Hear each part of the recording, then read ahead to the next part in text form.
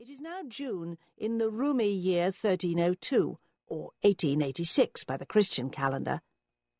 He had fallen asleep over the German botanist H.G. Reichenbach's reclassification of Asinita rubiana, a many-flowered orchid recently discovered in South America with stiff, unarticulated brown lips.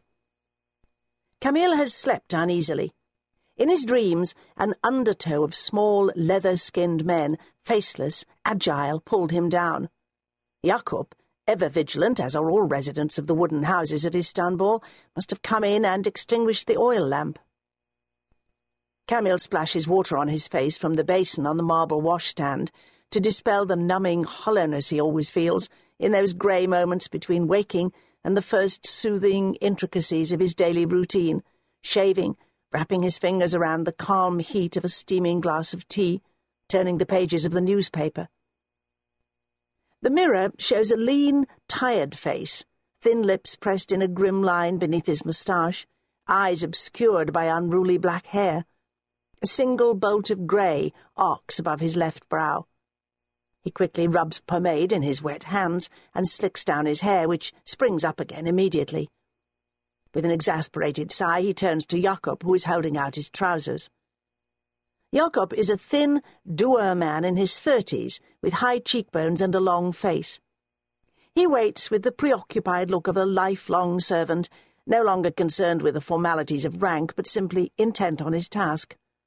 "I wonder what has happened," Camille mutters.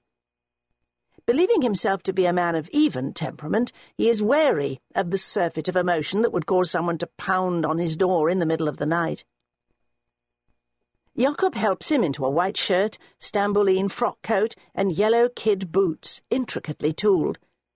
Made by a master bootmaker in Aleppo, according to a method passed only from father to son, they are as soft as the skin at a woman's wrist, but indestructible and impervious to both knife and water. Etched in the leather inside the shaft is a grid of tiny talismanic symbols that call on powers beyond those of a bootmaker to strengthen the wearer. Camille is a tall man, slim and well-muscled, but his slightly rounded shoulders and upward-tilting chin convey the impression that he is bending forward to inquire about something, a man lost in thought, bowed over old manuscripts. When he looks up, his moss-green eyes contradict this otherworldliness with their force and clarity. He is a man who controls his environment by comprehending it. As a result, he is uninterested in things beyond his control and exasperated by that beyond his comprehension. Fate belongs in the first category. Family, friends, women inhabit the second.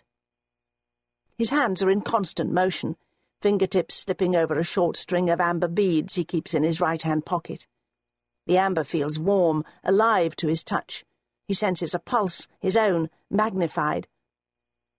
The fingers of his father and grandfather before him have worn tiny, flat planes into the surface of the beads. When his fingers encounter these platforms, Camille feels part of a mortal chain that settles him in his own time and place. It explains nothing, but it imparts a sense of peace. He lives frugally, with a minimum of servants, in a small ochre-coloured wood-frame villa that he inherited from his mother. The house is set within a garden, shaded by old umbrella pines, cypress, and mulberry trees, on the Bosphorus shore above Beşiktaş. The house had been part of his mother's dowry. She spent her last years there with her 2 children, preferring the quiet waterfront community, where everyone knew her and had known her parents and grandparents, to the palatial mansion on a hill overlooking the Golden Horn, from which his father, Alp Pasha, Minister of Gendarmes, had governed the province of Istanbul. Camille kept the boatman who for years had ferried his father on weekends to his wife's villa. Every morning, Bedri the boatman's knotted arms row Camille down the strait to the Tophani quay, where a phaeton waits to carry him up the steep hill to the courthouse on the Grande Rue de Pera. On days when his docket is light, Camille walks from the quay instead, delighted to be outdoors. After his mother died, Camille had a small winter garden added to the back of the house. As magistrate, he has less time now for botanical expeditions that require weeks of travel, So he tends and studies the orchids he has gathered at his home from many corners of the empire. Taking a deep breath, Camille strides down the wide staircase to the entry hall. Waiting impatiently inside the circle of lamps held by Camille's servants is a short red-faced man in traditional baggy trousers, his vest askew and one end of his cummerbund coming undone. His red felt cap is wound in a striped cloth. He shifts his weight restlessly from one sturdy leg to the other. Upon seeing Camille, he bows deeply, touching the fingers of his right hand against his lips and then his forehead in a sign of respect. Camille wonders what has happened to agitate the headman to such an extent. A murder would have been brought to the attention of the district police first, not to the magistrate at his home in the middle of the night. "Peace upon you. What brings you here at this early hour?" "Upon you be peace, Pasha Bey," the headman stutters, his round face reddening further. "I am Ibrahim, headman of Middle Village. Please excuse my intrusion, but a matter has come up in my district that I think you must be told about." He pauses, his eyes darting into the shadows behind the lamps. Camille signals to the servants to leave the lamps and withdraw. "What is it?" "Effendi, we found a body in the water by the Middle Village Mosque." "Who found it?" "The garbage scavengers." These semi-official collectors begin just before dawn to gather the refuse washed up overnight on the shores and streets of the city.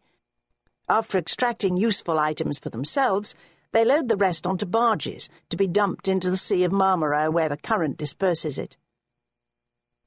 Camille turns his head toward the sitting-room door and the window beyond. A thin wash of light silhouettes the trees in his garden. He sighs and turns back to the headman. "Why not report this to the police chief of your district?"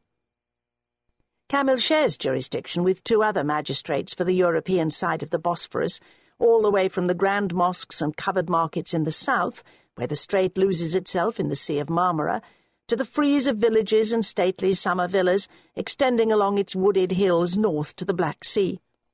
Middle Village is little more than half an hour's ride north of Camille's villa. "Because it is a woman, Bey," the headman stutters. "A woman? A foreign woman, Bey. We believe Frankish." "A European woman?" Camille feels a chill of apprehension. "How do you know she's Frankish?" "She has a gold cross on a chain around her neck." Camille snaps impatiently. "She could just as easily be one of our Christian subjects." The headman looks at the marble-tiled floor. "She has yellow hair, and a heavy gold bracelet, and something else." Camille sighs. "Why do I have to drag everything out of you? Can't you simply tell me everything you saw?" The headman looks up helplessly. "A pendant, Bey, that opens like a walnut." He cups his hands together, then parts them. "Inside one shell is the Tugra of the Padishah, may Allah support and protect him." He reaches one cupped hand forward, then the other. "Inside the other are odd characters. We thought it might be Frankish writing." Camille frowns. He can't think of any explanation for the Sultan's personal signature to be on a piece of jewellery around the neck of a woman outside the Sultan's household, much less one with European writing. It makes no sense. The Tugra, the Sultan's seal, is affixed on special possessions of the imperial household and onto official documents by a special workshop on the palace grounds.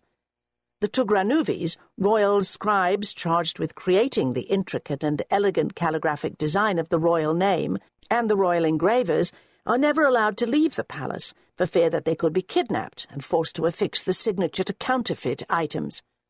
Since the empire is so large, and such forgeries might go unnoticed, the only solution is to keep the Sultan's hands close by his sleeves.